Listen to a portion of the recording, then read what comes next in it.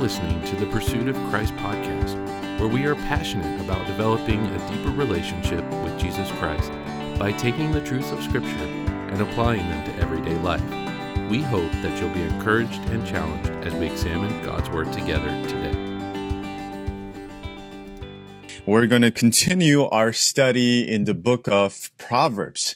So today we're going to look at Proverbs chapter 13, verse 2.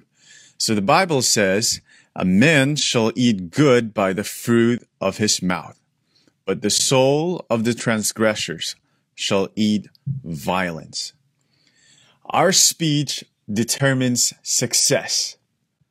Basically, our verse here means that good words bring blessing and favor, and wicked words bring pain and destruction. Your mouth has much potential for good or evil in business or even relationships. And what a simple way to advance, or what an easy rule for success. God inspired Solomon to tell us a secret about life. Gracious words will get you ahead, and cruel or foolish speech will bring you to ruin. You can change your life for the better today by ruling your tongue. For example, in the Bible, in the book of Genesis, we see the life of Joseph. How did Joseph go from prison to the throne? By speech that showed his excellent spirit, right? We see that in Genesis chapter 41. Or how did David get promoted from being a shepherd to a king's favorite? By gracious speech. Or how did Daniel rule in Babylon with many kings? By excellent speech, excellent spirit and speech. So the easy rule, or the rule is easy. Gracious speech will win even kings, right? So your speech or our speech can bring good to your life, or it can bring violence, right? That's the second part of the verse. It can also bring violence. And God and good men who love to speak well, but they despise who speak wickedly. What do your words produce? What do your words produce in the lives of others?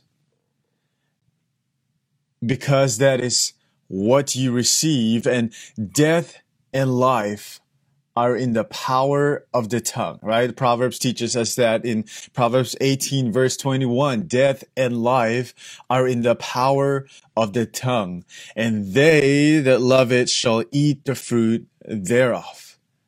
See, our speech is that important. Death or life.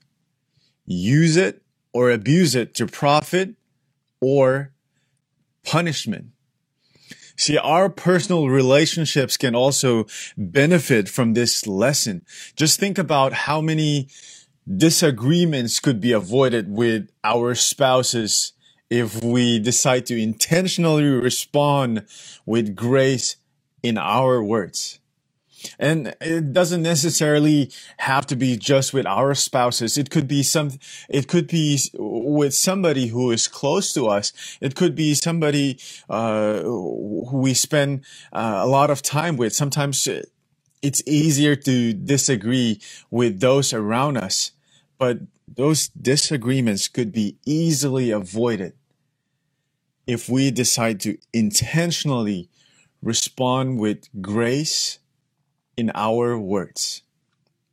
Like our verse says today, "A man shall eat good by the fruit of his mouth, but the soul of the transgressors shall eat violence."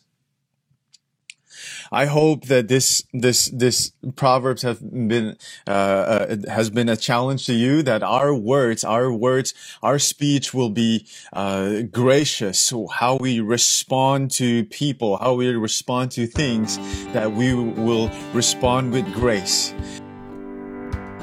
Thank you so much for taking the time to listen. If this episode was a help to you, please subscribe and share it with a friend. Until next time, God bless.